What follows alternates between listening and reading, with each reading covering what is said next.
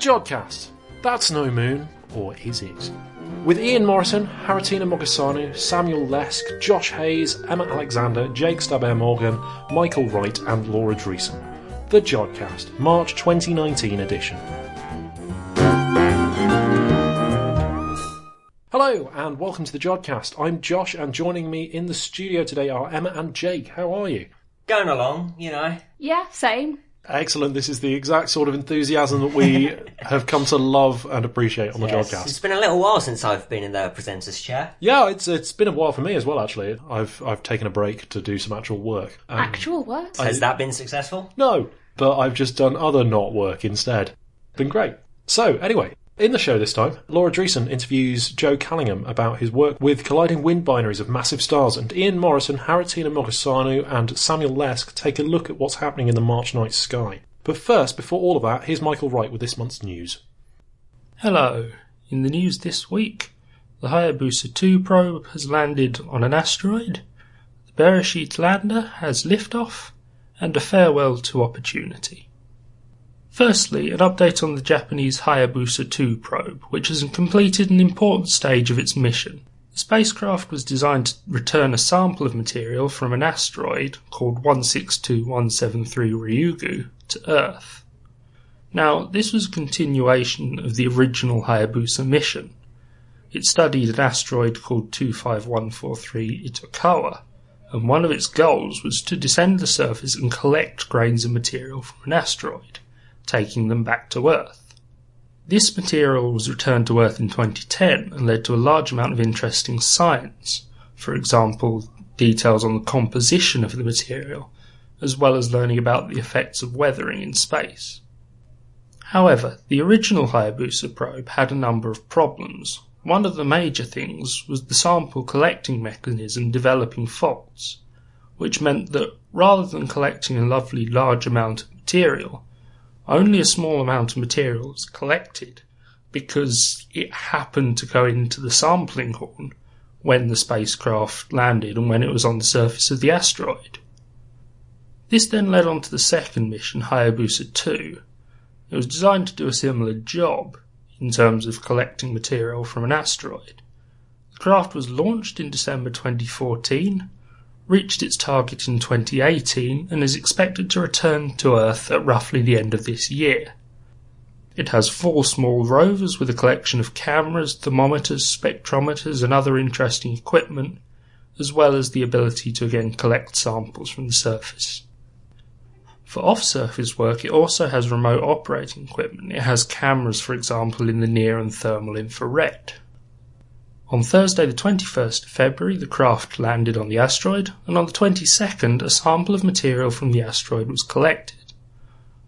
The way it works is this. On the craft is what's called a sampling horn, which material is collected inside. When that touches the surface, a small projectile, which is in this case 5 grams of tantalum, is fired into the surface of the asteroid so that the horn can collect the resulting ejecta. There'll be 2 small tantalum projectiles fired into the surface, and then finally around March to April this year, a large copper projectile will be fired. This should result in some new and interesting science. As I said, the previous mission had some trouble with its sample collecting mechanism. So, when this mission works, and hopefully when the samples are returned to Earth, firstly the amount of samples should be far larger, and we'll hopefully also have a greater range of sizes with our samples. Secondly, the use of a projectile to break material off the asteroid means it's not only material from the surface being collected, but also slightly under the surface. This is especially apparent for the planned larger projectile. Next up, the Israeli-built Bereshit lander has liftoff. It's Israel's first lunar craft, designed both to take high-resolution images of the lunar surface and measure the lunar magnetic field. You see, the Earth's magnetic field is from its molten core. Next up, the Israeli-built Bereshit satellite has liftoff. The spacecraft is Israel's first lunar craft, and is designed to be able to take high-resolution images of the lunar surface, as well as measure the lunar magnetic field. You see, the Earth's magnetic field is due to its molten inside, which the Moon doesn't have, However, the moon was likely at least partially molten in the distant past, which follows from our best ideas of how our solar system and how the objects within it were formed. When rocks solidify from this state, they retain some trace of the magnetic field that was around at the time. If Bereshit can measure these magnetic fields, and as well have a rough idea of the ages of the rocks they're being found in, we can improve our knowledge of the moon's history. There's other interesting reasons why this lander is making the news. Firstly, how it was funded. The lander was made by an Israeli non-profit called Space.il, funded largely by philanthropists with only a small support from the Israel Space Agency. They partnered with the Israeli state-owned company Israel Aerospace Industries to build the lander. The launching was performed by one of SpaceX's Falcon 9 rockets, with NASA providing support for tracking the craft. In other words, this lander had a far larger level of private investment than previous moon missions. While the project still leaned on support of some government organisations, largely that of Israel, the idea, large chunks of the development, the launch were all performed privately. It's not quite holidays on the moon yet, but this is a very interesting thing for the future, to have a privately funded moon lander, when basically every previous lander has been done by the governments of incredibly powerful countries, the United States, Soviet Union in its time, and China. Another interesting thing that means this is making the news is the cost of the lander, which is estimated to be around $100 million. This is incredibly cheap for a lunar craft. What this does mean, though, is it's led to some interesting compromises in terms of its technology and how it works. A good example of this being the expected lifetime of the lander. The heat in the lunar day is intense, and one of the compromises is going to be that the lander has a lack of good thermal control, so it's very likely to overheat and die quite quickly. This lack of thermal control limiting its operation time. However, that is a compromise. As I said, the interesting thing about this lander is that with the compromises they've made, they can get the price down to $100 million, which is incredibly cheap for a lunar lander. Finally in the news, a farewell to Opportunity, one of NASA's Mars rovers. The rover first transmitted from Mars in 2004, and has far outlived its original goal of roughly 90 days of work. However, the rover fell silent after a planet-wide dust storm last June, and on Wednesday, 13th of February, NASA declared the mission completed and ended their attempts to communicate. While this is no doubt a sad moment for astronomy, with the loss of a much-loved and very useful rover, it should be remembered just how incredible it is that Opportunity was around for so long. Over its life, Opportunity has studied the geology and the atmosphere of Mars. It's largely worked on characterising the rocks and soils of the Martian surface, with a focus on whether there is evidence that water was once on the surface of Mars. In this work, Opportunity was very successful, finding many geological features that support the idea of Mars having surface water in its history. For example, patterns in the rocks of the Martian surface that resemble those formed in liquid rather than wind when they're seen on Earth, and also the presence of chemicals such as sulfates in Martian rock, which on Earth are generally created in areas with standing water. But now, as I said, NASA has ceased its attempts to communicate with Opportunity. And that has been the news this month. Farewell. Thanks for that, Mike.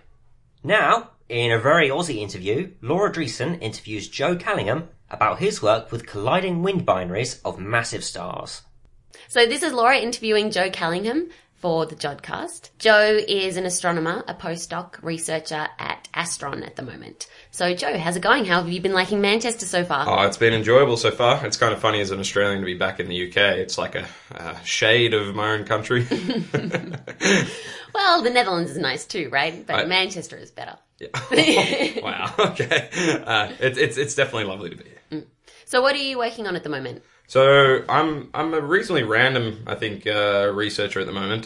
So I did my PhD on how radio galaxies evolve and change. And lately, my fellowship at Astron, I've been focusing pretty much on stars a lot more. So particularly, I've been focusing on what's called a colliding wind binary. These are two massive stars orbiting each other, and their winds are so fast and so full of mass that when they collide, they emit in X-rays and radio, so they get to super millions of degrees Celsius at the shock front. And otherwise, I've just been looking at boring old stars also in the radio. But I don't know, I don't think they're that boring. Well, yeah, I mean, when I was told that I was looking at stars, I was like, oh, come on, stars. As a pulsar person, you go, stars. I think everyone does that. I reckon it's untapped potential. You know, stars at radio frequencies, hot new field. Yep, exactly. Watch out. It's coming. It's coming for you. So these colliding wind binaries, what, are you looking in both X-rays and radio at them, and what do you sort of find out? So that's an interesting question. So they're one of those few objects that pretty much emit across the electromagnetic spectrum, actually. They're probably the faintest in optical light, like light we see with our eyes. But you're really focusing on the shock. When these two winds that are traveling at, say, millions of kilometers an hour, you know, like 3,500 kilometers a second, when they collide, they really get quite hot and emit at X-rays. And because you've got magnetic fields, you get synchrotron emission as well. So you see it in the radio. They're interesting. They give us insights into how massive stars die, all kinds of fun stuff like that. So they have to be massive stars, and are they really close together, or? Yeah. So they have to be massive stars, usually. So you have a few types of stars that are known to be in colliding wind binaries. So these O-type stars, they're about as much as 20 times the mass of our sun. If you get two of those together, you can get it. But the ones that probably make the most spectacular colliding wind binaries, you know, the kind of top of the mountain in terms of craziness and just emission characteristics, are Wolf-Rayet stars. These are stars that were massive stars, just like those O-type stars, but they're more evolved versions. These are stars that you consider being near the end of their lives, you know, they're in the last few percent, and they're just losing mass quite rapidly. They're quite unstable, and so my colleagues, Peter Tuthill in Sydney and Ben Pope in New York, and myself, obviously, we found a really interesting one that kind of confounded our expectations and was very pretty. So how rare are these things then? Because I can imagine when we normally have two stars evolving together, often one evolves way faster and then goes supernova and ends up with a black hole or a pulsar or something like that. That's kind of our stereotypical idea of binary evolution. You have two different mass stars or even similar mass stars, but on different timescales. So how rare is it to end up with two massive stars, both at this wind stage? It's a very good question, and something that I've been annoying a lot of the theorists about. So funnily enough, often massive stars almost always occur in binary pairs, you know, so often they appear together. And I'm not enough expert to tell you exactly the reasoning behind that, but like 70, I think it's something like ridiculous, like 70% of all massive stars are actually in a binary. And then, so evolution isn't that ridiculous when you think about it in terms of like if they're very similar masses, they can actually go to similar evolutionary stages. Not saying that's guaranteed. So so this system we found, we hypothesized likely it's actually two Wolf-Rayet stars next to each other. As opposed to some of these other colliding wind binaries, it's maybe two O-type stars, which makes a lot of sense to find a lot more of those because a star lives its life in an O-star type for a lot longer than a Wolf-Rayet phase. So what's the possibility of getting two Wolf-Rayets together is a question I don't think we quite know the answer to. And there's a couple this is not the first one. There's at least one other known, for listeners that are interested, Wolf-Rayet 48A is also known as a double Wolf-Rayet. So yeah, now we're starting to get a few of these as the question is for the theorists and the evolutionary modelers is like, is this expected, you know? I don't know the answer to that. So are you trying to look for more? What telescope are you using? Are you using like really low frequency radio or mid-range? So it's super odd. This emerged so I'm very lucky in my position at Astron, and I only can thank them enough, is that I've given a lot of freedom, you know. So obviously my PhD was on this galaxy evolution stuff, but right at the end of my thesis, I was kind of pottering around and found something that looked like a peak spectrum source. So for people that are interested, I worked on things that essentially, if you looked at the flux with frequency, instead of just getting brighter at low frequencies, they actually started to fall over and decline, and that tells us stuff about how galaxies change. And I just had a dumb thought. It was like, I wonder how much of this, what these kind of sources look like, where they rise and fall. You know, they have this peak in their spectrum in the radio. I wonder what galactic sources show this kind of properties. And I had an interesting source long ago that was sitting in my back of my brain from my honours research when I was a young whippersnapper. I just checked it out and I was like, wow, this kind of correlates. And so with Peter and Ben, we followed it up with the very large telescope in Chile. And we did infrared imaging and a whole bunch of other stuff that really showed us that this is a spectacular image that we made that in the dust. And it shows this very complicated kind of Archimedean spiral, kind of like the shells of the spiral of a shell. And it was a phenomenal picture that we made. And it kind of confounded our understanding of how these colliding wind binary physics should really apply. Okay, so then if it's got a sort of a peaked spectrum, then you probably can't look at it at the lowest frequency. Yeah, so it's not there. So the weird thing is that it's about, I don't know how much details we want to go into, but it goes from essentially 300 millijanskis to nothing. 300 millijanskis at 300 megahertz to nothing at 150 megahertz. So that's a rapid decline. It's exponential. Essentially, it's gone from something that would be very standard to observe with any telescope at 300 megahertz, like that brightness is very easy to do, and then for it to disappear in that small frequency range is quite odd, even more odd than any galaxy. So it just completely drops off. Just disappears. Nice. And do you have any other candidates for this sort of thing, or is that just kind of, because you say you did it in your honours. For those of you who don't know, honours is like a 4th year undergraduate. So in the UK that would be an MPhil, but in Australia it's an honours. I'll trust your translation. Yeah. As an Australian. Yeah, exactly. Living in the UK. Who's lived overseas. So yeah, you just sort of, I guess, happened across this object. Like a lot of astronomy happens that way, where we just stumble across things. But so are you looking for more, or is anybody looking for more? Yeah, definitely looking for more. So we just completed a survey of the galactic plane. So part of my thesis that I didn't fully explain was producing an all-sky survey with this new radio telescope in the southern hemisphere called the Mogosanu Wide Field Array. Now, this is a similar, listeners might have heard of the thing called LOFAR that's also in the Netherlands. This is kind of like the southern hemisphere version of this. It's not as expensive, so it hasn't got all the bells and whistles, but so it can't go as deep and it hasn't got as high resolution. But the big winner for the telescope is its spectral coverage. An observation with that telescope means you get instantaneous coverage from 72 megahertz to 230 megahertz. That's like right in the FM band, and so this has to be located in the middle of nowhere, Western Australia, where there's like one big toe per square kilometre of people, Anyway, if that gives a good vision for the listeners. What is it? It's 100 people, but it's the size of the Netherlands? I think it's the size of the Netherlands. I can't remember these off the top of my head. But middle of bloody nowhere, Australia. Yeah. It's pretty much as isolated as you can get, which makes it really good for radio astronomy. So I helped produce an all-sky survey with that, and we're just about to release, with Natasha Hurley-Walker largely leading it, and Paul Hancock, and we're producing the galactic plane at the moment. And so there's a whole bunch of these that turn over in the galactic plane.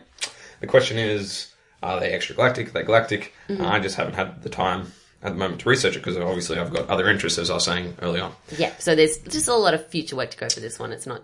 No, in terms of population studies, it is, but this is an oddball. These are this colliding wind binary that Peter and Ben and I discovered is one of those outliers of a population that can kind of open a new way of thinking about a population. And so, it's just got accepted in Nature Astronomy, so it should be out soon. So it's it's a really fun thing to work on. And to be honest, as I said, and I hope the listeners by the time they hear this can also look at the image or seen it in press releases or something. It is a lovely image. And this is one of the reasons, I know, obviously, I'm a scientist, I want to understand questions and answers, but I'm also an astronomer, and there's something to be said about making pretty pictures.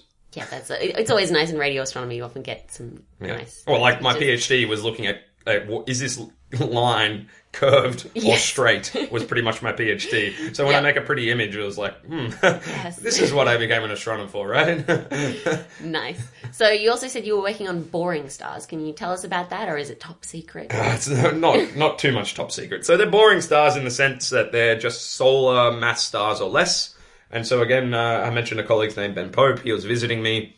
And now at Astron, we're producing probably... the deepest all-sky survey that's ever been done. And so we're able to go so deep now that the question was, wonder what we can see. So when you turn when you look at the night sky with your eyes, right, everything you see is stars, right, pretty much, with your naked eye. With a few exceptions in the southern hemisphere, which is a much more beautiful sky, by the way. You can see galaxies really easily, at least two. And you can kind of make out Andromeda with your eye, right? If you're lucky. If you squint. Yeah, but we've got a lot of dust and stuff in the southern hemisphere as well that's blocking the light from the stars. And the the Milky Way. I mean, we are luckier in the Southern Hemisphere if you haven't been down. Yeah, I recommend actually going down south and seeing the sky. This is what happens when you got two Aussies talking on the podcast. We just Like, brag we've about how taken nice over. the sky is. It is. It's much prettier. There's Yeah, no doubt exactly. about it. It's actually objectively true. Yeah. Anyway, so when you look in the night sky with your eyes, you see stars. You're dominated by stellar emission. Even when you see a galaxy, what you're seeing is stars. When you turn on if I could replace your eyes with a radio antenna, you're pretty much dominated by extragalactic emission, largely from, except obviously with the exception of the galactic plane, largely from material falling onto black holes. So if I just gave you a source randomly, Laura, and I said, here's a radio source, 99.9% of the time you can say that is most likely a extragalactic source. That's a galaxy far away. You know, obviously I know you study pulsars and all that kind of fun stuff, but Still how many more likely. pulsars are known? 3,000. 3,000. Yeah, this survey we just conducted is 300,000 in 400 square degrees of largely galaxies, right? There's loads more. So there's loads more. So like I think 99.9% of all catalog radio sources are probably extragalactic. Yeah. So at least 99%. So the question became with this idea was that now we're going so deep, maybe we're hitting the tip of this iceberg where we can start to see stars just like the optical guys see stars. And it was just a fun little project that I thought would be, I don't know, why not have a little bit of a side project and an enjoyment. And this is where another astronomer called Harish turned up at Astron as a staff member. And we kind of bounced a few ideas off each other and we went down this path of studying boring old stars. So the question is, what do they look like at these frequencies? They're very basic questions. I only work on basic things, you know, like I'm not a in-depth, nitty-gritty kind of guy. I'm just like, what does this look like at these frequencies, you know? Does this make sense? And so, yeah, that's what I've been working on lately. So how did you spot these things then? If you said that, you know, most of the time it's not a star, it's probably something elsewhere. Yeah. Then how do you find the things that How are you are? confident? Yeah. How do you go, okay, that one, that's in our galaxy, or it's likely to be in our galaxy anyway, because, you know, we're astronomers. We know that not everything is 100% sure, but how would you be able to differentiate, say, that's not a quasar, you know, that's at a redshift of whatever, that's actually a star in our galaxy? Yeah, that's really hard because essentially, as I said, you know, if I gave you a radio source, you would say 99.9% that's going to be a extragalactic source by itself. So how do you assess the association with that in a star? And so essentially all I'm trying to do is convince you. The funny thing is, back in the past, I know, I'm going to go on a history diatribe here. Let's just take a tangent here. The fun part was a long time ago when radio astronomy was first turning on, you know, when the experiments being done here in Jodrell and stuff at the University of Sydney and obviously in Cambridge as well. They had this problem where everyone thought these radio sources were stars. And they had to spend all this time showing the majority of these radio sources are actually extragalactic. Now, 60, 70 years later, it's the reverse problem where everyone's like, everything's extragalactic. I have to do this reverse problem of convincing people it's a star. Yeah. So the answer is, there's a few things. So obviously what you need is a cross match. So when I look in my optical catalogs and my radio catalogs, I need the position of the star and the radio source to line up. Right? But that doesn't guarantee anything because there's lots of stars and there's lots of radio galaxies. And so the accuracy of how well you know the position of your radio source is quite poor relatively to the density of stars in the sky. So in terminology to stat speak, you tend to be dominated by false positives, right? If I just throw 1 billion stars at the sky and then I throw 300,000 radio sources with a largish error circle, the chances of them just by chance lining up is quite high. Yeah. So you can't just do it on that. So the next thing you do is the type of emission characteristics you expect from a star. And so stars are known to be variable emission. So from particularly stars like M dwarfs, which are much smaller than our sun, these are kind of red stars. They tend to show these flares, and so they turn on and off. You know, so variability is one way of doing that. And unlike extragalactic sources at these low frequencies, remember we're talking about FM frequency bands. So like what you turn your radio on in your car to listen to some DJ. It sounds super old then. Yeah, yes. Some DJ. Those hip kids, Listen to music. Yeah. Anyway, so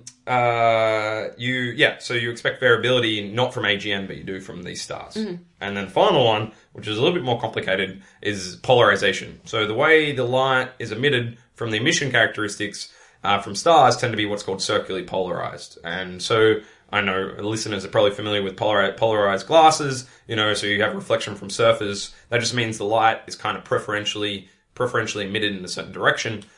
So we just kind of look for what's called circular polarization, which is unique to stars generally, especially high polarization fraction, circularly polarized. Awesome. So have you found anything interesting?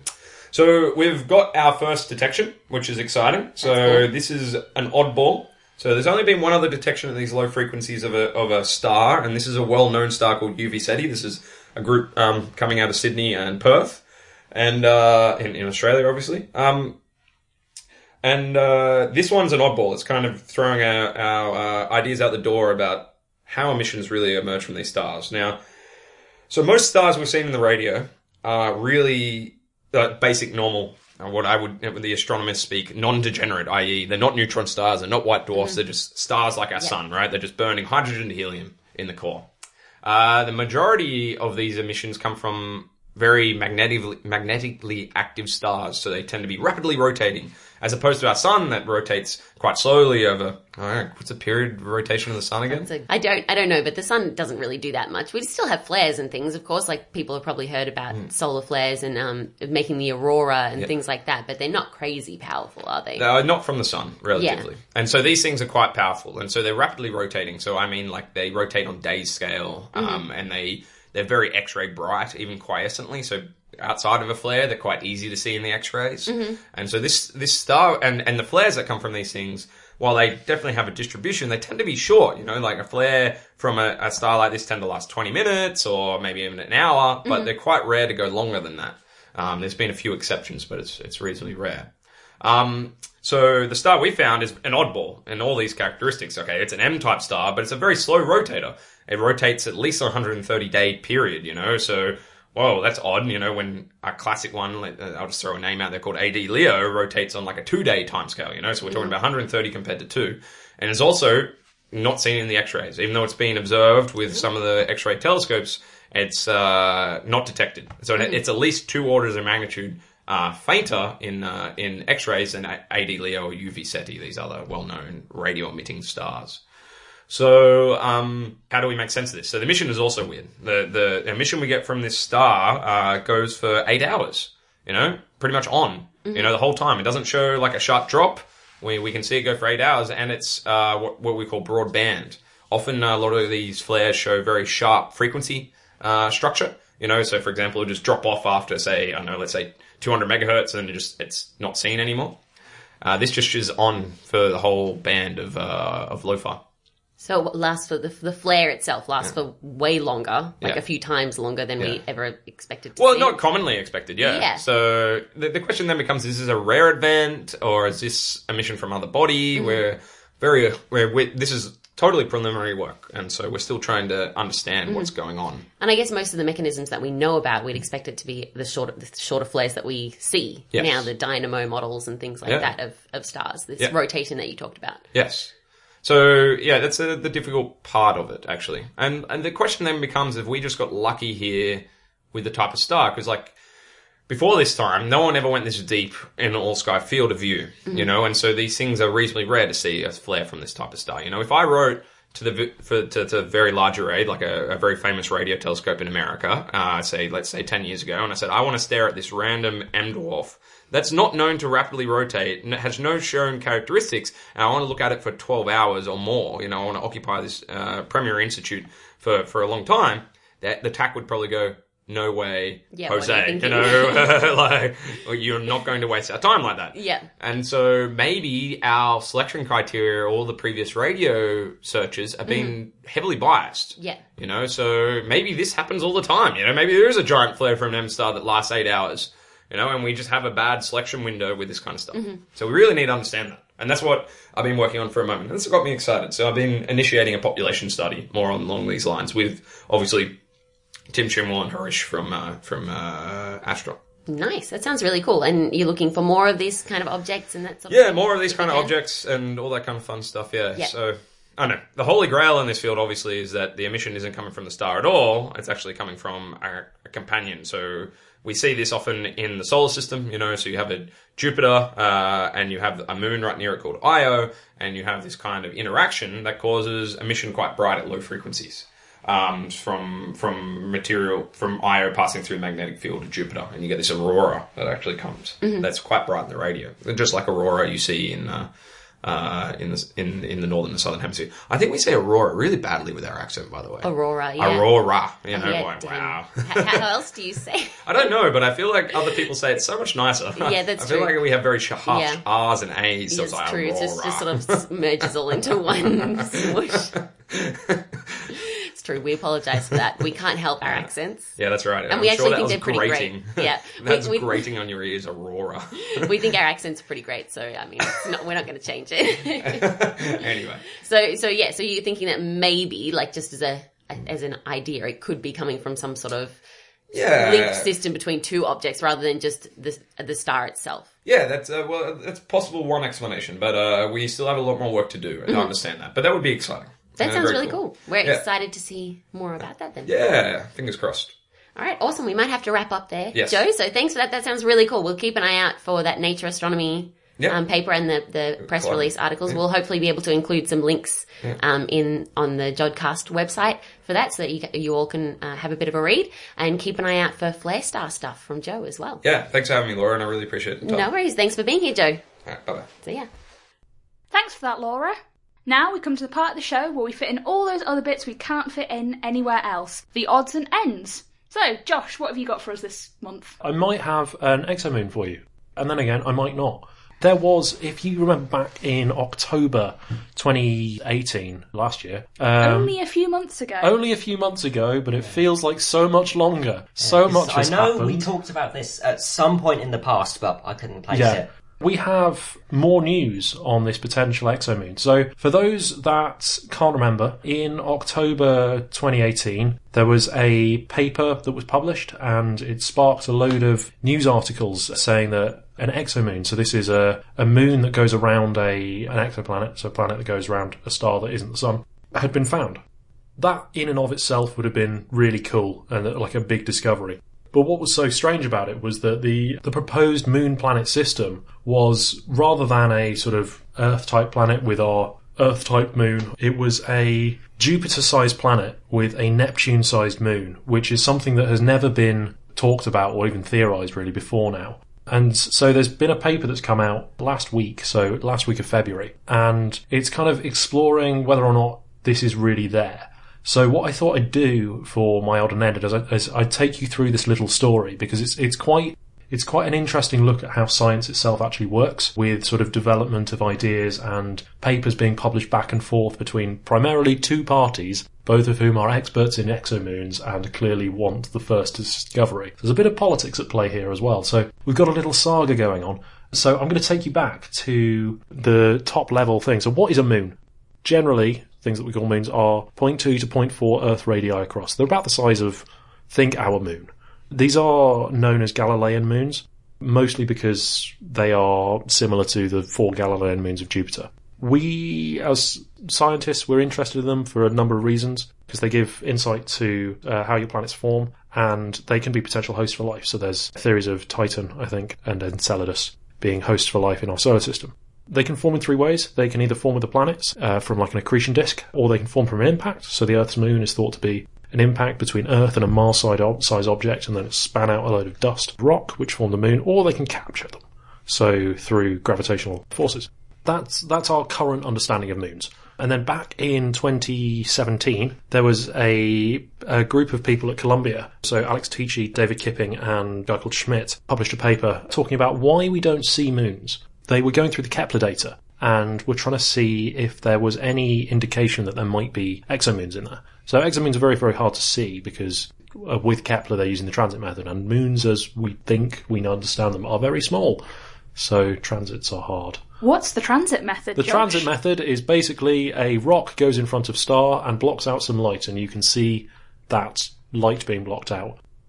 To compare to something that you might be able to hold in your head. If you put a car headlamp about 50 miles away and then tried to see a gnat fly in front of it, That's what we're looking at. So instead of a gnat, you're looking at a grain of dust several thousand times smaller. So did Kepler have the sensitivity to potentially see these things? Not Galilean moons, which is why partly they didn't see any. Okay. So it's a selection effect. It's a selection effect, definitely. But what T.G. Kipping and Schmidt did actually find was one planet where they saw potentially a sort of secondary transit that they could attribute to a moon, or they thought they might be able to. This was Kepler 1625b. They published this paper and went, we're going to use Hubble. Come back to us in a year's time. At that point, everyone kind of went, cool. And then a guy called René Heller, who works at the Max Planck Institute in Germany, produced a paper about a month later, basically looking at what could this be. So in the original paper, the T.G. Kipping-Schmidt paper, they didn't really say very much, other than this is a Jupiter-sized planet with a Neptune-sized moon. That was all the information they gave. They gave no numbers or anything. I understand that they would be hesitant about assigning anything too significant to this too quickly. Yeah, but I don't know, that sounds sketchy. When you say Neptune size, Jupiter size, that kind of thing, do you mean in terms of mass or radius? Okay, cool. In terms of mass, and so this is what Heller did. He took the light curves and the fits that T.G. Kipping-Schmidt had produced and actually tried to assign values to them, like extract from their data. And from that, he tried to work out, like, what could these bodies be? So you can get from a transit, you can get radius information, but you can't really get very much mass info because you're looking at how big an object is and how much light it's blocking out. Yeah, so he got radius information out and found, he agreed with the original paper, this is a 1.1 Jupiter radius planet, potentially with a Neptune radius moon. But is it a planet? That was the question that he wanted to ask, because such a system's never been seen before. It's really something new, and scientists were always a bit hesitant when we see something unexpected. He used a thing called a mass-radius relation, which is just, if you've got something of a certain radius, what mass could it be? And finds that the host planet could either pretty much be anything from a gas planet to a very low-mass star. So those were all possible outcomes. Those were all pretty much possible outcomes. An object of this radius. For an object of that radius, there's a very, very small band about halfway through where it can't be, but it could be basically a gas planet, a brown dwarf, or a very low-mass star. So how would we distinguish between those? Through follow-up observations, which is what we're waiting, or at this point in time, in our story, we're waiting on T.G. Kipping-Schmidt to come back with the Hubble observations. Okay. So he then looks at the moon and does the same analysis and finds that it could be anything between an Earth or a Neptune-sized moon. And then talks a little bit, he looks at could this possibly exist? And he concludes, maybe. Our formation methods have never been tested out to this far. But the simulations say that it could maybe be something that's consistent with accretion. So you could form it like that. And if you were to try and capture it, so let's say it's a Jupiter to Neptune, and you've got a system where you've got a Jupiter and a Neptune that comes in, and then the Jupiter captures the Neptune. As part of that, when you capture something, when an object is captured, something else, like mass, has to be ejected from the system. And you're still looking at a mini Neptune super Earth-sized mass that has to be kicked out. So again, the question rises of where does that come from? It looks like accretion might be the answer, but we don't really know. And then it was all silent for a year. No one said anything. And then Alex Teachey and David Kipping came back with their Hubble observations. So this is now October last year. They came out with some really nice light curves, which if you look up the papers you can find. But basically they saw two things. They saw a transit timing variation, that the transit of the main planet occurred at the 77 minutes early. And that can either be due to a moon or another planet in the system. And we only have 4 transits, so we don't know if there's a second planet. We can't do that yet. But they also saw a transit dip due to potentially another object, which they put down to being a moon. We can't say explicitly that this second object is associated with this existing planet. No, we can't. Maybe there's another transiting planet. Maybe there is another transiting planet. They claim that they claimed at the time that they'd done loads of different models, so planet, moon, planet, other planet, but that you would see that other transiting planet periodically as well. But they claim that their planet moon model fits better than anything else. Is there any point at which you go from being a planet and a big moon to just it being a binary planet system? Is that such a thing that has been theorised? Because, I mean, for example, I know our moon is actually quite large in terms of its relative size to Earth. It is. At what point do you get the ratio between the size of a planet and the size of a moon? At what point is it... Like Pluto and Charon, for instance, with obviously Pluto's a dwarf planet, but that is an even smaller ratio. Similar. They're even more similar in size, and at that point, does that then become a binary system? Do you say it's a binary planet as opposed to a planet and a moon? Or is it still always the smallest object is a moon? Or is this something that's not really been discussed yet? That is an excellent question, and one that came out of this discovery, this discovery itself, and no one really knows. Binary planets aren't a thing. No, or at least not at the moment. So if it is binary, it's uncharted territory. That's what I find so exciting about this, is because it's a system that we've not seen any sign of before. But if you go back 10 years to before Kepler was launched, we didn't know hot Jupiters were a thing. And now suddenly... We knew about hot Jupiters before Kepler. Well, but on the number of systems in which they exist. Kepler has basically gone, okay, these are common. I mean, Kepler basically took us from, here's one exoplanetary system, here's another system, here's one more, to here is a sample of systems from the gist I get from it, right? Yeah, it's taken us to a really exciting place, and you can listen to our eulogy for Kepler in one of our previous episodes. But yeah, just swinging back to this potential exomoon. Tichy and Kipping actually assign numbers this time, so they say that this is a Jupiter-sized planet, Neptune-Uranus mass moon, which is massive. And then they sort of hedge their bets a bit, but then all of the media jump on it, and we get BBC, Science, Space.com. So I have made my feelings on this particular subject known before. But yeah, all of these jump on it. And then, last week, a paper from Renee Heller came, and a few other collaborators this time came out again. So this is, for context, Kipping and Tichy are a group who work on exomoons, and then Renee Heller is another expert on exomoons. And this whole paper debate feels a little bit sort of political between them, where Renee Heller seems to be trying to undermine what's been found, which I think is really good. In terms of science, because it means that, yes, there are vested interests, but it means that any arguments that Tichy and Kipping are not putting forward, because obviously they want this to be real. You have to put these things forwards with the expectation and the hope that they will be scrutinised. Yeah, no, absolutely. I mean, that's the whole peer review process for papers, right? Exactly. That, whenever you want to publish in research, it has to go through other researchers that weren't involved in the study beforehand, because your work needs to hold up to other standards. So it has to be reproducible. Yeah. Yeah, this paper basically says, in short, it says, okay, so between your original finding with Kepler and now your announcement with Hubble, the software has changed for Kepler analysis, and they redo it with a new one, the new updated software, and the original signals disappear. Oh. Whoopsie-doodle.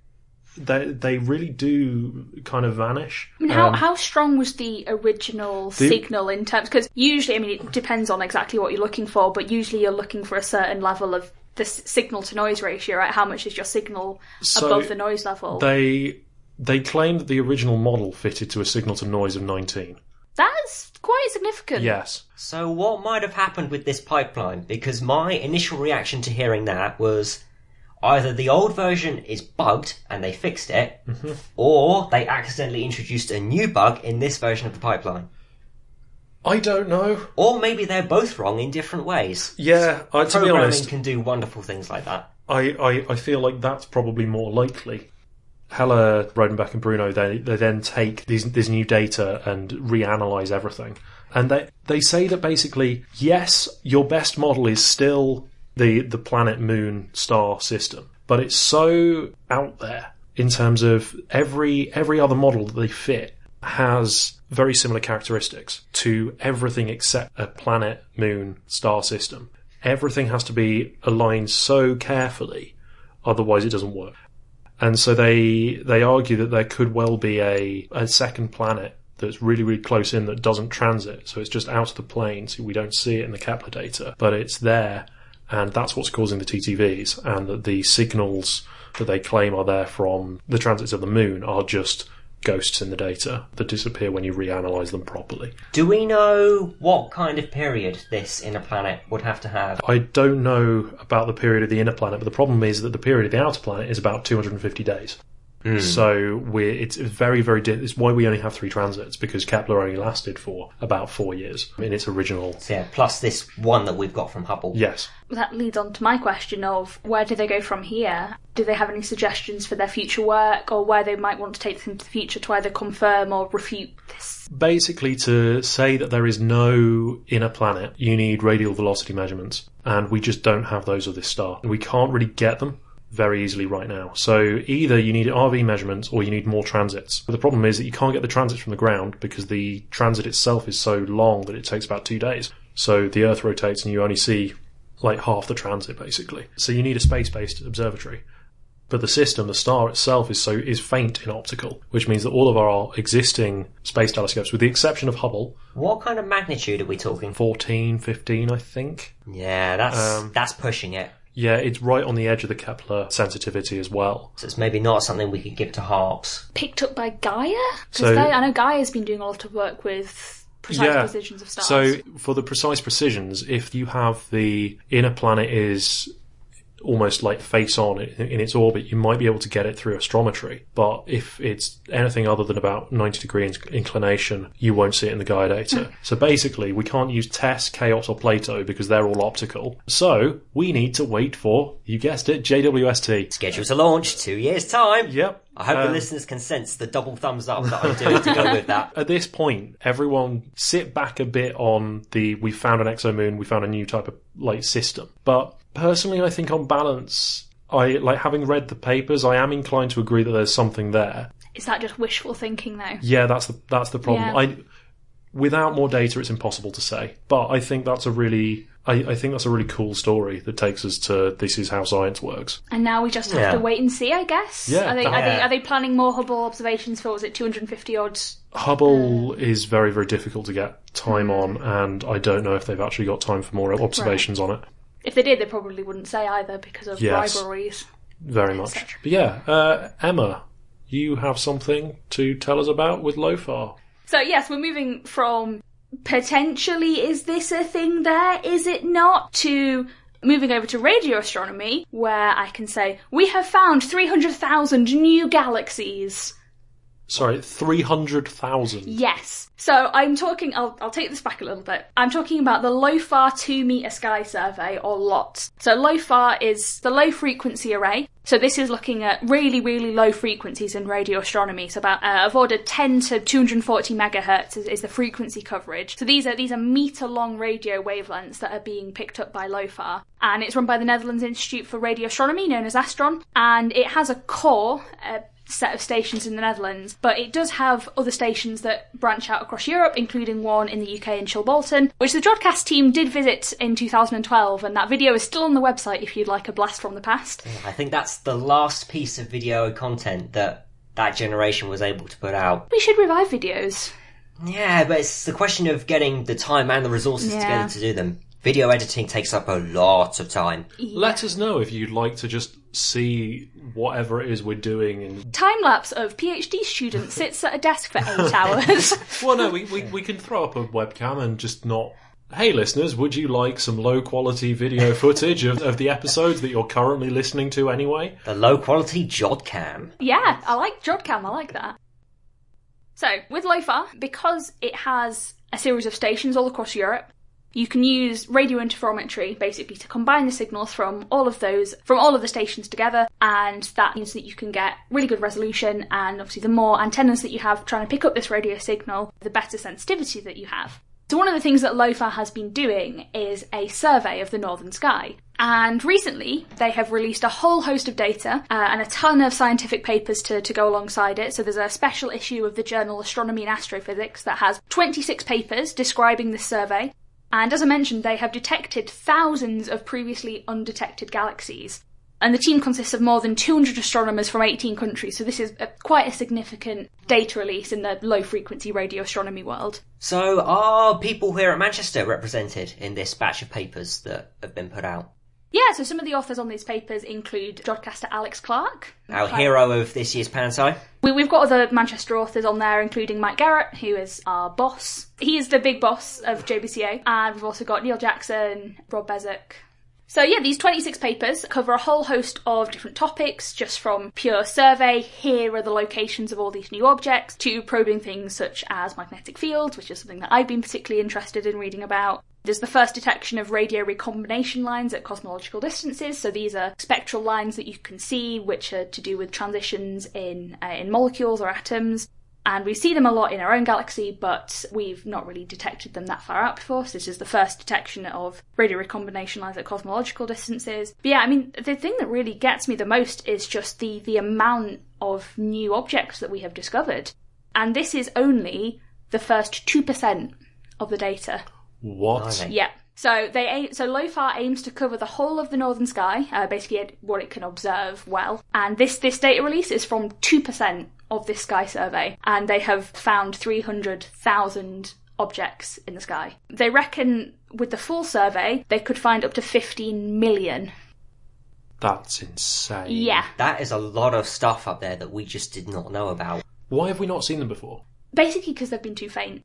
LOFAR is currently the most sensitive low-frequency instrument that we have. So we've got the square kilometre array, hopefully coming up in a few years. We've talked a lot about that before. As it stands, LOFAR is currently our most sensitive low-frequency instrument. So when we're talking about objects that are a bit fainter, or if they're just further away, then we need to get down to sensitivities where we can observe them, and LOFAR is... So how far away are these when you say they're a bit further away? So the furthest object that has been discovered is 26 billion light years away. A radio galaxy 26 billion light years away. What is that in terms of... Redshift? Like, how... I don't know off the top of my head, but I know that it's taken the light 12 billion years to reach us. In the time that it's taken for the light to reach us, obviously there has been that expansion. I don't know it in terms of the redshift off the top of my head. Right, but it's looking back to the universe as it was 12 billion years ago. Relatively early on in the universe's lifetime.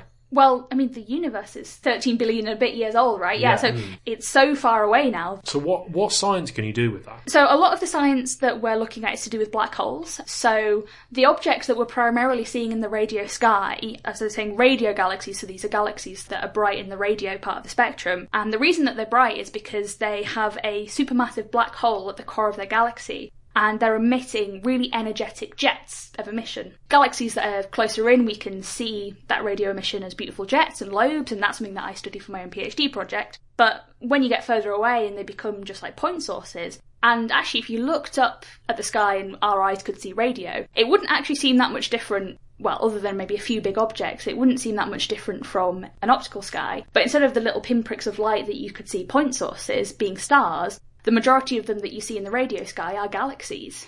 Most radio sources that we see in the radio sky are other galaxies. Wow. Okay. Are these new objects generally radio loud or radio quiet? Or is there a mix? Well, as in, are they bright objects that are far away, or are they faint objects that are closer to us? There's a mix. As I said, there are some that are really, really far away that we've seen, but we've also observed things that are closer by as well. So this is basically encapsulating a lot of the objects that haven't been discovered so far, that have just been because they're too faint. And like I said, sometimes that's because they've been too far away. Sometimes it's because they are a bit more radio quiet. So this survey, as I said, it's only actually 2% of the full survey. It's covering 424 square degrees, and it's actually looking roughly in the location of the Plough, that bit of the constellation of Ursa Major. Yeah, so this is looking in a very familiar direction, I guess, to many astronomers. And the resolution that it has is 6 arc seconds. So this is basically about 300 times smaller than the size of the full moon, roughly speaking. So that's how much resolution that we have to see these objects with. So what's happening with LOFAR now? You've mentioned that this is only 2% of the whole sky. So they have got a little bit more data. I think they have 20% of actually this data for this survey taken. This survey's got to compete with other LOFAR projects. An all-sky survey is only one of the many things that LOFAR does. Is there no opportunity for commensal work with that? Possibly, yeah. I'd imagine there would be. I don't know much about the day-to-day workings of LOFAR and its observations, but I know there are people that look for transients with LOFAR, there are people looking at the sun with LOFAR, there's all sorts of stuff, and I think some of the data might be good for multiple things. But in general, I think if you're wanting to look at a specific thing at a certain frequency, for example, with a certain number of stations, and that determines your resolution, that kind of thing. Is there any theories in there that you're hoping will be confirmed? Or I mean, personally, one of the studies that I find most interesting is one that probes the intergalactic magnetic field. So they've been looking at a giant radio galaxy. So this is a galaxy that would look pretty huge on the sky compared to other radio galaxies. And so you basically get these two massive lobes coming off. As I mentioned, there's jets coming off the central black hole. And you can map out the Faraday rotation on these lobes. So the Faraday rotation is an effect that happens when a polarised light wave passes through a magnetic field or a magnetoionic area of space. So by looking at the way a polarised radio wave behaves, you can then determine some things about the magnetic field. So sometimes that's locally near the object where this emission is coming from, sometimes it's the bit in the middle, and this particular study has been looking at the bit in the middle, so looking at the magnetic fields in between galaxies. Because magnetic fields are everywhere. Is there anywhere that they're not? As far as I know, they are pretty much ubiquitous throughout the universe. On very large scales, you get scales of galaxy clusters, you see magnetic fields in between them. And everyone dismisses them. Yeah. It's really sad. So, Jake, what have you brought for us? Well, this is getting to be a bad habit for me. Whenever I'm in the presenting chair, I tend to bring along a little bit of a rant. And today is no exception, unfortunately. What's it on this time? We need to have a frank conversation about publishing. Yeah. How academic articles are published and how the model works. Because I've been going through this process myself. I've got my first paper is currently being held by the referee for various reasons. It's been that way for about a year now, but that's not related to what I'm going to talk about today. That's just part of the process. So I was talking to my partner about this, and one of the issues that we've had in this process is keeping the paper within a reasonable length. It's grown quite a bit in scope with the improvements that the referee has requested that we make to this thing. And it's now grown to 20 pages. And the issue we've had is that if we go over to 21 pages, the journal that we're submitting to will charge us 50 quid extra a page. That seems excessive. Everything about academic publishing is excessive, right? So I was talking to her about this, and as a non-astronomer, her immediate reaction was, wait, you have to pay the publisher to get your work out there? Surely it should be the other way around. And so this has coincided quite nicely with a blog post that I've seen a little while back. So I mentioned before on the show, I follow the blog of Professor Peter Coles, who's currently at Maynooth University, and he runs a blog called In the Dark, where he talks about a bunch of stuff, astronomy, cricket, beards. So yeah, he has a nice beard. He's won an award for his beard. I'm very envious. That's a little bit of trivia. So he has been involved recently in setting up a new journal called the Open Journal of Astrophysics with several backers, including Chris Lintop, who is a friend of the Jodcast. We've had him on the show several times. And they have been accepting their first publications. And one of these first publications has been by a Finnish astronomer by the name of Siski Resinen of the University of Helsingborg, or Helsinki as that anglicises. And so they have written a guest post about the state of play with publishing as it is currently and where it might need to go in the future. And so they've opened this by saying, the bad news is the scientific community can no longer afford commercial scientific journals.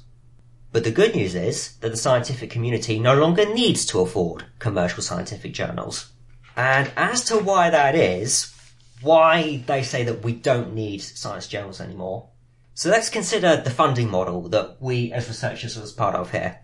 So, we do our research here at the university. We are paid by the university, and I believe all three of us here are on STFC grants. I am funded directly from the uni, but... So yeah, well, the bottom line is it is funded by the taxpayer at this stage to do our research, and not by the publisher. We write up our research, Again, that's here at the uni, on time funded by the taxpayer. That research is then peer-reviewed by one or more referees. And they have to take time out of their days when they could be doing other things, other research. And they don't get paid for reviewing it. No, they do not. That's another thing the publishing house gets for free.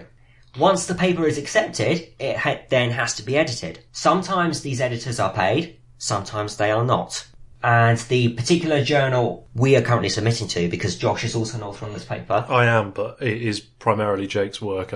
You're part of the group. Yeah, part of the ship, part of the crew, part of the author list. Yeah, so we are submitting to the monthly notices of the Royal Astronomical Society, MUNRAS, and to their credit, they do pay their editors. That is a full-time position. So that is a legitimate expense on their behalf. And then, once this thing is eventually published, the real kicker is, we then have to pay the Society again to be able to see the work that we have done. The concept of paying someone to put your paper in a journal and then paying them again to see your own paper is insane. Yeah. Imagine if a newspaper pulled this kind of trick. Just pick a newspaper, whichever one you like. Imagine if tomorrow the boss said to all of their journalists, "You're fired. But if you're really, really good, you can keep publishing in the paper. But it's going to cost you 10 grand a year for the privilege." In astronomy, we actually have it better than a lot of other sciences as well, because we have very good access to papers for free on the archive. So in general, I'd say most astronomy papers do get published on the archive, which is it's free to access by anyone. And so you can access papers there without having to pay the journal fee. But some journals don't necessarily allow this, or allow it to go up at the same time as it is published in their journal. And for a lot of fields, they don't have the equivalent of the archive, or they're only just being set up. For any of our listeners that haven't come across archive before, it's arxiv.org, because we're irritating and the X is actually a chi. The archive actually predates the World Wide Web. Does it actually? Set up in 1991. I did not know that. How did it work before the World Wide Web? It was through emails, which, again, were also in their infancy at the time. So, yeah, It predates us as well, then. So back then, in the dim and distant past, people used to email each other. But, of course, because data storage was a lot smaller back then, people's mailboxes would fill up very, very quickly from all of these papers that people were sending to each other. Was it like unsolicited papers? Did they get, read my paper, they just send it to everyone? It's like, oh, this person's emailed me a paper again. I imagine some of them delete. probably were unsolicited. But I imagine there was probably a lot of useful, genuine communication in there as well. So it was realised that there would have to be a centralised resource to not only store, but distribute these works. And so, 28 years later, here we are. So that explains why its interface is so... feels like it's out of the 90s. It literally is. Yes. So yeah, but you raise a fantastic point, and the archive is a fantastic resource, and I do urge you all to go and check it out and read it if you haven't already. It's something that we're supposed to do every day as PhD students. I've got an email folder full of unread emails from them. It's fine. I love catching up on the archive. It's a productive use of my time reading through them for 10 minutes every day. I read them occasionally. I read them this morning. I read them every day. Like I said, it's a regularly productive thing that I do with my day. See, I actually go to the website and go to AstroPH. So, the fact that the archive exists is a central plank of resonance argument going forwards from this. And so, another thing we have to talk about at this point is money. We have to talk about money. I have a little guessing game for you both here. So, let's take MUNRAS as an example, just because it's been brought up. Let's say you are the library chair of the Institute for Studies, and you want a yearly subscription to MUNRAS. How much do you reckon that would set you back? So if I am the person in charge of Manchester University and want a subscription for the university... So the students and faculty can access the print version of the journal and the online stuff. I'm guessing millions. I'm going to go with 1.4 million and 3 pence. It's not quite that bad. So for... this individual journal, it's 7 grand we're looking at. Oh, okay, yeah. That's pennies. We were far too pessimistic there. But when you consider, that's just one journal. You've also got a subscription fee for APJ, for ANA, for PASP, for Nature, for Science. And that's just for astrophysics. Not getting into all of the other stuff.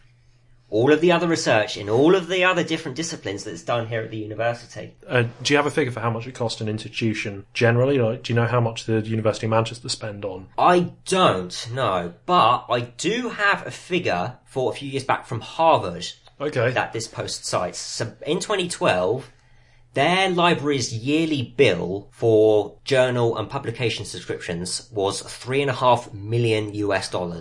See, I said millions. Millions. Yeah. There we go. Not for individual journals, but when you add them all together, you get them. $3.5 million? Yeah. That's insane. That is a lot. Back in 2012, Harvard actually took the step of asking their faculty to resign from the editorial boards of any and all publications that kept their work exclusively behind paywalls. Because they recognised at the time this couldn't continue. And so they, very bravely in my view, took that step to vote with their feet because they had the power to be able to do so. Did that have an effect? As far as I can tell, no. I mean, Harvard has clout, but it is still only one of thousands of universities around the world. So there needs to be a step change in the field to make this happen. How do we do that, though? How do we make the academic people rise up and cast off the shackles of their publishing oppressors? So consider at this point, what do we need journals for? What functions do they serve? Back before the internet existed, journals were critical for getting research out there into the world and publishing it, because obviously we didn't have the archive back then that we could just go to. You actually had to get paper copies distributed if you wanted people to see what you've done. And out at Jodrell Bank, that still has a lovely library out there, full from floor to ceiling of previous copies of journals, previous volumes that have been put out. So the problem in this case isn't one of open access or storage, because that problem was solved by archive back in 1991. So there is no reason why journals should continue to be gatekeepers in this manner. So why we do still need them is peer review, because with archive, anyone could submit to the archive. It is moderated to an extent, but there is no peer review process there. For your unmoderated open access things, go to Vixra. Yes. Which is archive backwards. Yes. So if you want to see some interesting material, you can go and check that out instead. So if there was a way to have an open access... So is this new open access journal basically archive but with added peer review? It's peer review built onto archive, if that makes sense.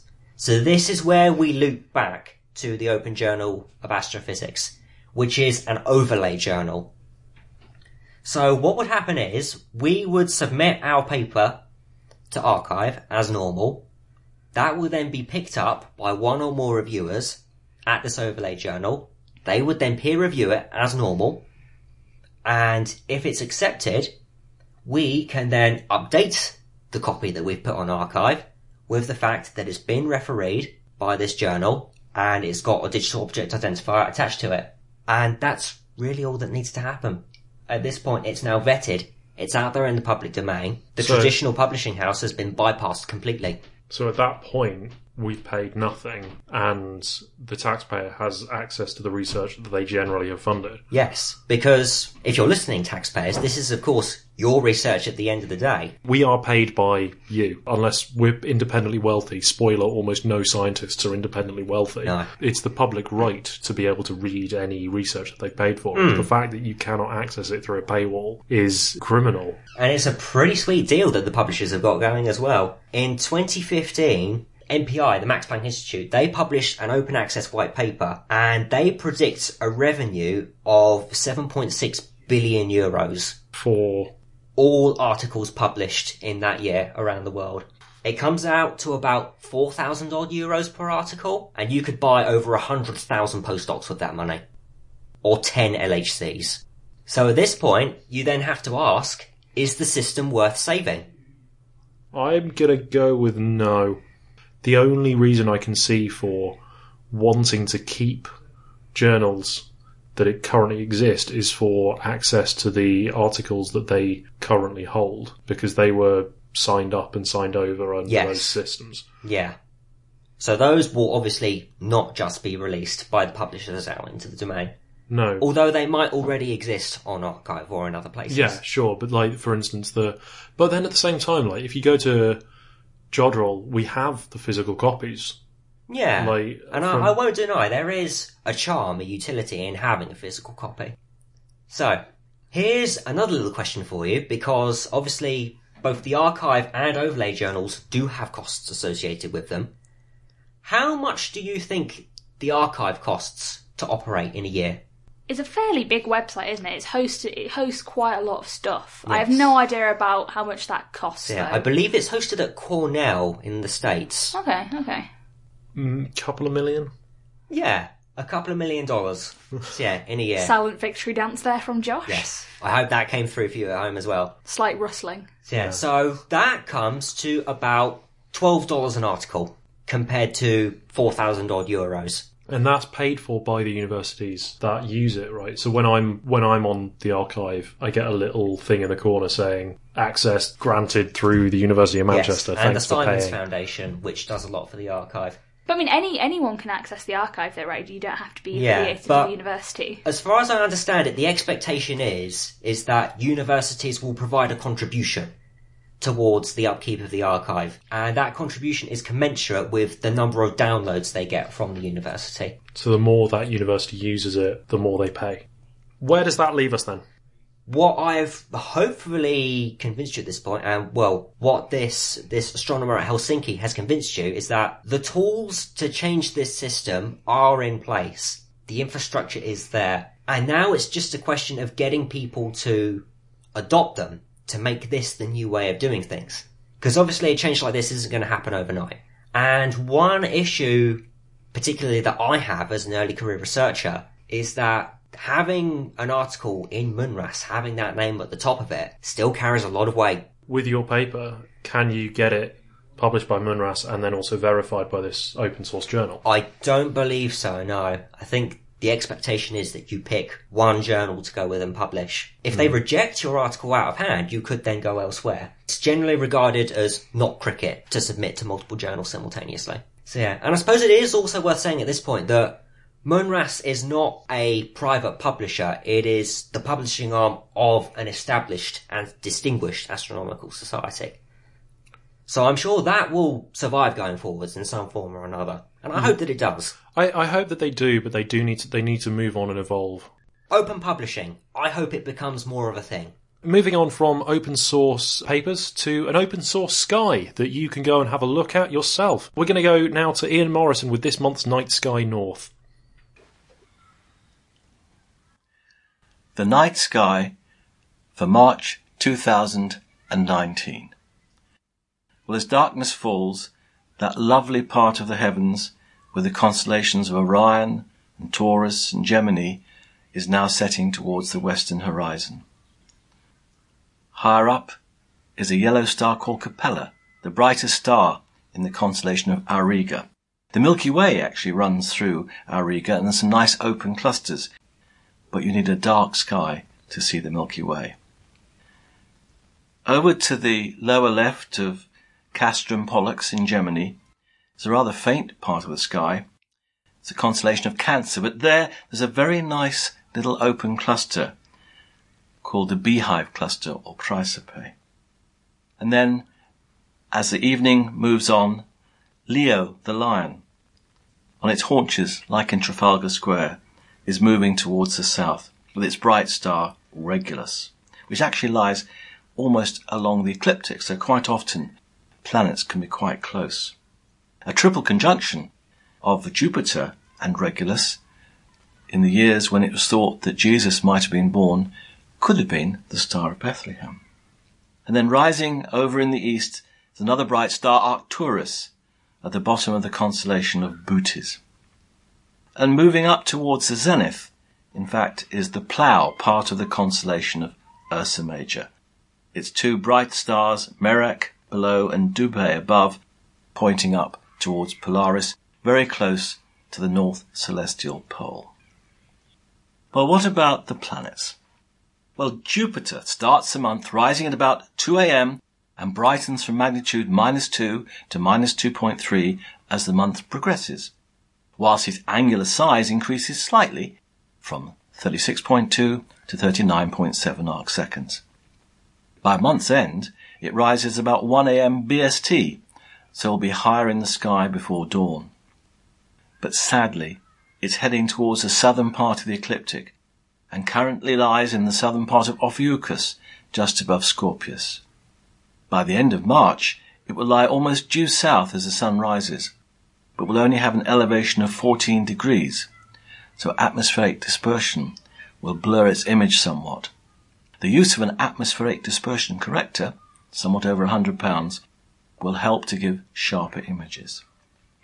Now Saturn, shining at magnitude plus 0.6, rises 2.5 hours before the Sun at the start of the month, some 2 hours after Jupiter. Its disk is 16 arc seconds across, and its rings, which are still at 24 degrees to the line of sight, spanning some 35 arc seconds across. Sadly again, Saturn, now to the left of the teapot in Sagittarius, is at the very lowest point of the ecliptic, and so will only have an elevation of about 10 degrees when due south before dawn in a month's time. So like Jupiter, an atmospheric dispersion corrector could help. Mercury has an angular size of 7.7 arc seconds at the start of March, and reached its greatest elongation east on the 26th of February. Then it was 18 degrees away from the Sun. On the 1st of March, it set some 1.5 hours after the Sun, shining at magnitude plus 0.1. During the month, its angular size increases to 10.9 arc seconds, but its brightness rapidly reduces, and by about March the 6th, at magnitude 2, it'll become very difficult to spot in the twilight. Binoculars could well be needed to reduce the background glare, but please do not use them until after the Sun has set. Mercury will pass between us and the Sun, that's called inferior conjunction, on the 15th of the month. Mars, though fading from plus 1.2 to plus 1.4 magnitudes during the month, remains prominent in the southwestern sky after sunset, at an elevation of about 37 degrees.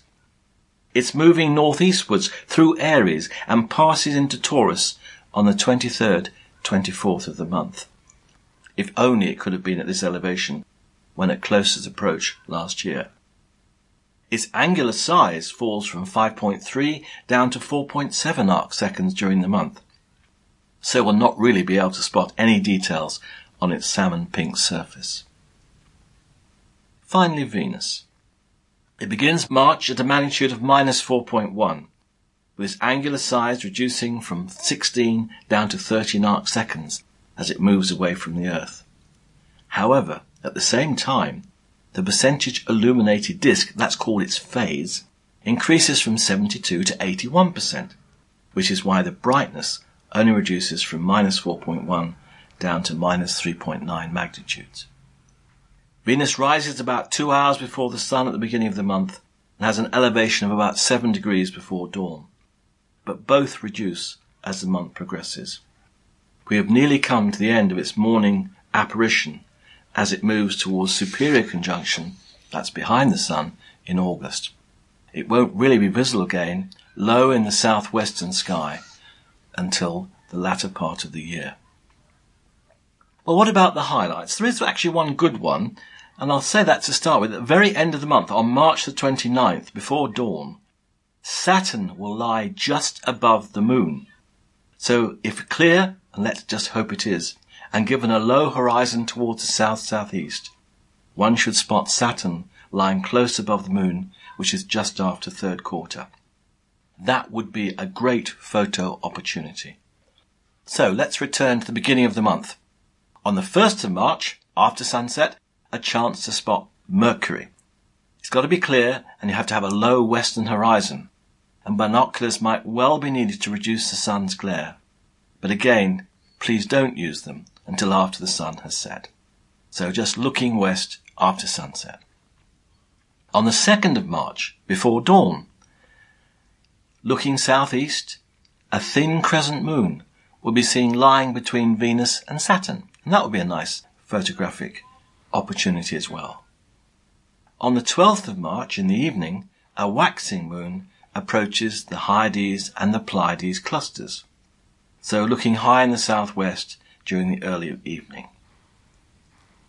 On the 16th of March, just before dawn, Jupiter and Saturn will be seen to lie above the teapot of Sagittarius, as I show you on the chart on the night sky page. Just Google night sky Jodrell. So if it's clear before dawn and given the low horizon just east of south, one should be able to see Jupiter lying up to the right of Saturn, both close to the teapot of Sagittarius. On the nights March the 26th to 31st in the early evening, we have a chance of seeing Mars approaching the Pleiades and Hyades open clusters in Taurus. So on the chart on the night sky page, I've shown the location of Mars below and down to the left of the Pleiades cluster on both the 26th, 29th and 31st of the month. And you'll see on the chart the Hyades cluster just lies over to the left. And finally, something on the moon. On the evenings of the 14th and the 28th of the month, the straight wall, or the rupes recta, lies close to the terminator. To be honest, it's not really a wall at all, but a gentle scarp. As Sir Patrick Moore has said, neither is it a wall, nor is it straight. Well, a nice few things to spot during the month. I wish you well. Thanks for that, Ian. And for our Southern Hemisphere listeners, here's Haritina Mogosanu and Samuel Leske with The Night Sky Where You Are. Planets are almost gone from the evening sky, but look up in the early hours of the morning and you'll see Jupiter, and later on Saturn and Venus. The Tafiti, the Pleiades, are preparing for their journey to the underworld, leaving behind a doppelganger, the Southern Pleiades. We will see M45 again at the end of June, when they will reappear in the morning sky as Matariki. The Milky Way arches across the sky, reaching zenith in the evening hours. There are some amazing binoculars objects there. Stay with us for our Southern Hemisphere night sky in March with Harry and Sam from the middle of the Middle Earth here in New Zealand. Kia ora from New Zealand. Hi everyone. Once again we're at Space Place at Carter Observatory holding galactic conversations from the heart of Wellington in the Southern Hemisphere. With the music of the amazing Rian Sheehan in the background, our Wellingtonian star composer. I'm Haritina Mogosanu. And I'm Samuel Leske. Just look up after sunset, pray that there is clear skies, and you will see one of the most amazing night skies in the world. We've also been to a few star parties lately and had the opportunity to observe all night long these amazing features that set the sky of the Southern Hemisphere in a special place in our heart. Right now, the galactic centre is slowly coming back into the picture, but there are still amazing views in the Carina Southern Cross region and the large Magellanic Cloud. So to get your own star party going, we prepared some instructions for looking up in March. There is no decent planet inside in the evening sky, just Mars, and that is so close to the horizon that you can hardly distinguish it from the stars. And by 10 a.m. it's sunk into the underworld. So if you really want to see planets, you will have to stay up late. The brightest stars in the night sky are there in March, so if you'd like to know what those lights are, we will tell you all about it. March is the month when the day is equal to the night, as we are observing the March equinox on Thursday, 21st of March. Oh yes, it is indeed autumn here in Wellington, and the days will become shorter than the nights after the equinox. At the beginning of the month, the sun sets around 8:30 p.m. and earlier every day as we are heading towards the end of the month, when it will set around 7:40 p.m. At nightfall, half of our galaxy, the Milky Way, arches across the night sky from north to south like the arm of the octopus. Wellington and New Zealand have a legendary octopus they talk about, Te Wheke o Muturangi. This octopus stole the bait and the fishhooks of Kupe, who lived in Hawaii, a chase across the Pacific Ocean followed, and New Zealand was rediscovered again as it was first found by Maui, according to the Polynesians. Kupe's wife, Hina Te Aparangi, saw a long cloud in the distance, a sign that land was near, and she named it Aotearoa, the land of the long white cloud. And cloudy it can get sometimes. And talking about Maori star lore, at the fringe of our Milky Way city of stars, on the northwestern horizon, the Pleiades, the shining ones, the Tawhiti, are preparing for the journey to the underworld. They are to disappear shortly behind the sun and will stay there for a while. They will reappear in the morning sky in June after the longest night as Matariki, the eye of the Ariki, star cluster that marks the Maori New Year. Maori have different names for the same stars at different times throughout the year, and the Pleiades get to have 3 names throughout the year in different seasons. Also shining are Sirius and Canopus. They reach the meridian almost at the same time, at the beginning of the month around 9:30 p.m. By the middle of the month, the same stars reach meridian about 8:30 p.m. and 7:30 by the end of the month. It is really impressive how fast they shift in the sky as the Earth revolves around the Sun, and we can see this movement in just 1 month. To see them in the same spot, we need to be looking 2 hours earlier at the end of the month compared to the beginning of the month. One is north of zenith overhead and the other one south of zenith. In the meantime, the Southern Cross will be at the 9 o'clock position on the South Celestial Circle.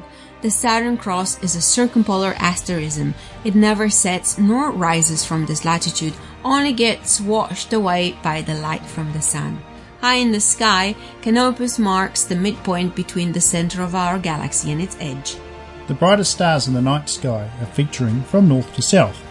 Aldebaran from Taurus, Castor and Pollux in Gemini, Canis Minor, Orion stars, Canis Major. These are north of overhead, then south of overhead, Canopus and Carina stars. The False Cross, the Diamond Cross and the Southern Cross, and last but not least, Alpha and Beta Centauri, the pointer stars. Staying on the southwest part of the sky and halfway through from the horizon is Achenar. Fomalhaut is now gone, grazing the southern horizon, and it's on its way to the northern hemisphere. The large Magellanic Cloud is high in the sky. So now for some binocular objects. From the horizon and travelling up the Milky Way, or sort of, we first come to M83, the great southern pinwheel galaxy, a large face-on spiral at a magnitude of 7.09. Nearby is the lovely Sombrero galaxy at 8.12 magnitude.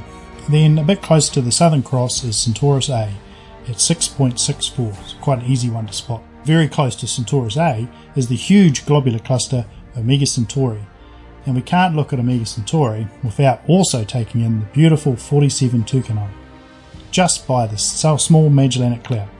Magellanic Clouds are exceptional binocular objects. Magellanic Clouds are our neighbouring galaxies, circumpolar here in Wellington, and always a little elusive to direct sight. The Magellanic Clouds are the best training objects for averted vision. Always try to see them with the edge of the field of view of your eye while pretending you're looking at something else. Good advice. The Beehive cluster in Cancer is another amazing object, very bright, and we're lucky to share that with the Northern Hemisphere. Then, of course, there's M42 in Orion, which we also share with the Northern Hemispherians. And also reasonably high in the sky, well, high enough to see it okay, it's the Leo triplet made up of M65, M66 and NGC 3628 galaxies. The majestic globular cluster of M3 is at 20 degrees above the horizon in the northern part of the sky. Also down in the lower part of the sky is the stunning Black Eye galaxy at 23 degrees above the horizon.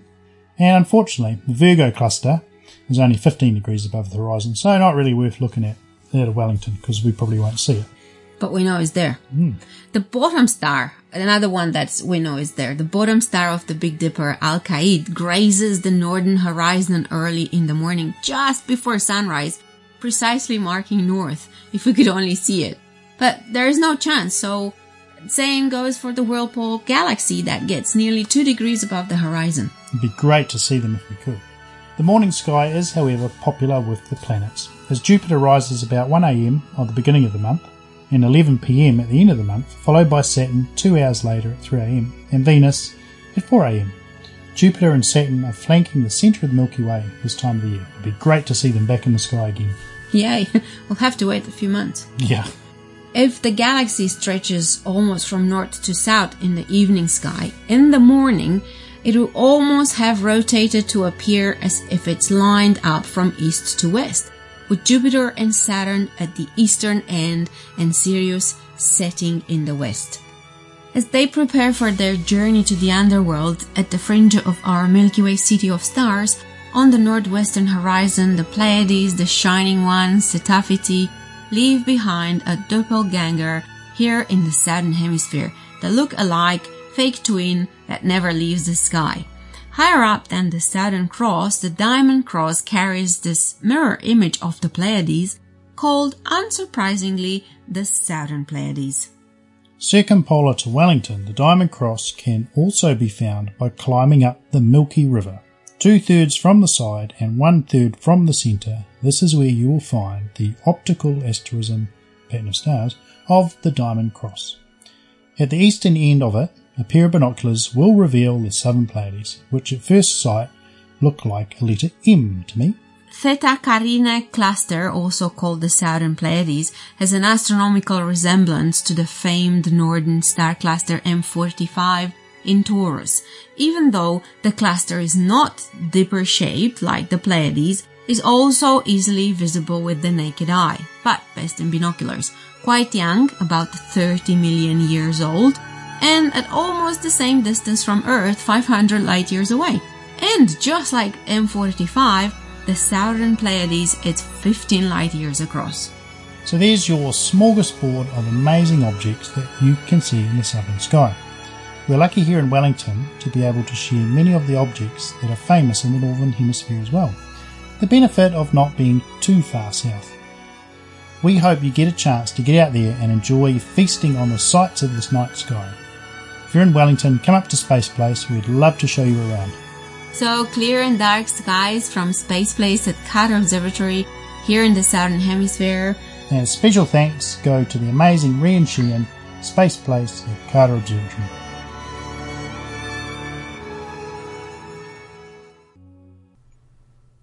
Thanks for that, Haritina and Sam. And now, on to the feedback. We've got some feedback that Emma might actually like. We've got a post from Jonathan Shin on Facebook who says that he really enjoyed the interview with Katie Mack in the February podcast. Great insight into academic life and the frontiers being pushed. Yeah, thanks for that. I really enjoyed doing that interview. I had a good old chat to Katie over Skype, so I'm glad that has been appreciated by at least one person. At least one person, it was worth it. Yeah. I think the full raw audio of that is about 45 minutes long or something, isn't it? I did spend quite a while chatting to Katie. So, so I haven't had the chance to listen to the final product, unfortunately. That's something I must go back and do. That's it for feedback currently. So if you've got any more feedback that you want to actually send us, because we like hearing from you, good or bad. So if you want to get in touch, you can do so via the website at www.jodcast.net. Twitter at twitter.com/Jodcast. At facebook.com/Jodcast. YouTube, if that's how you choose to communicate with us, at youtube.com/Jodcast. Flickr at flickr.com/group/Jodcast. And don't forget that you can always send us post. Our address is on the website. Postcards are great. So yeah, we haven't had any postcards recently. No, but they are adorning our walls and our windows. We have so many. Yeah, when you do send us a postcard or a pretty picture or just something, though, it does make it up onto the Jodcast walls. Yeah, and we read them all. So anyway, that's the end of the show this time. Thank you very much for listening, and thank you to Joe Callingham for the interview. The editors were Beth Jones, Adam Avison, Hongming Tang, and Tom Scragg. And the producers were Michelle Christian Bezoidenhau and Naomi Asabe Frimpong. Until next time. Jod on!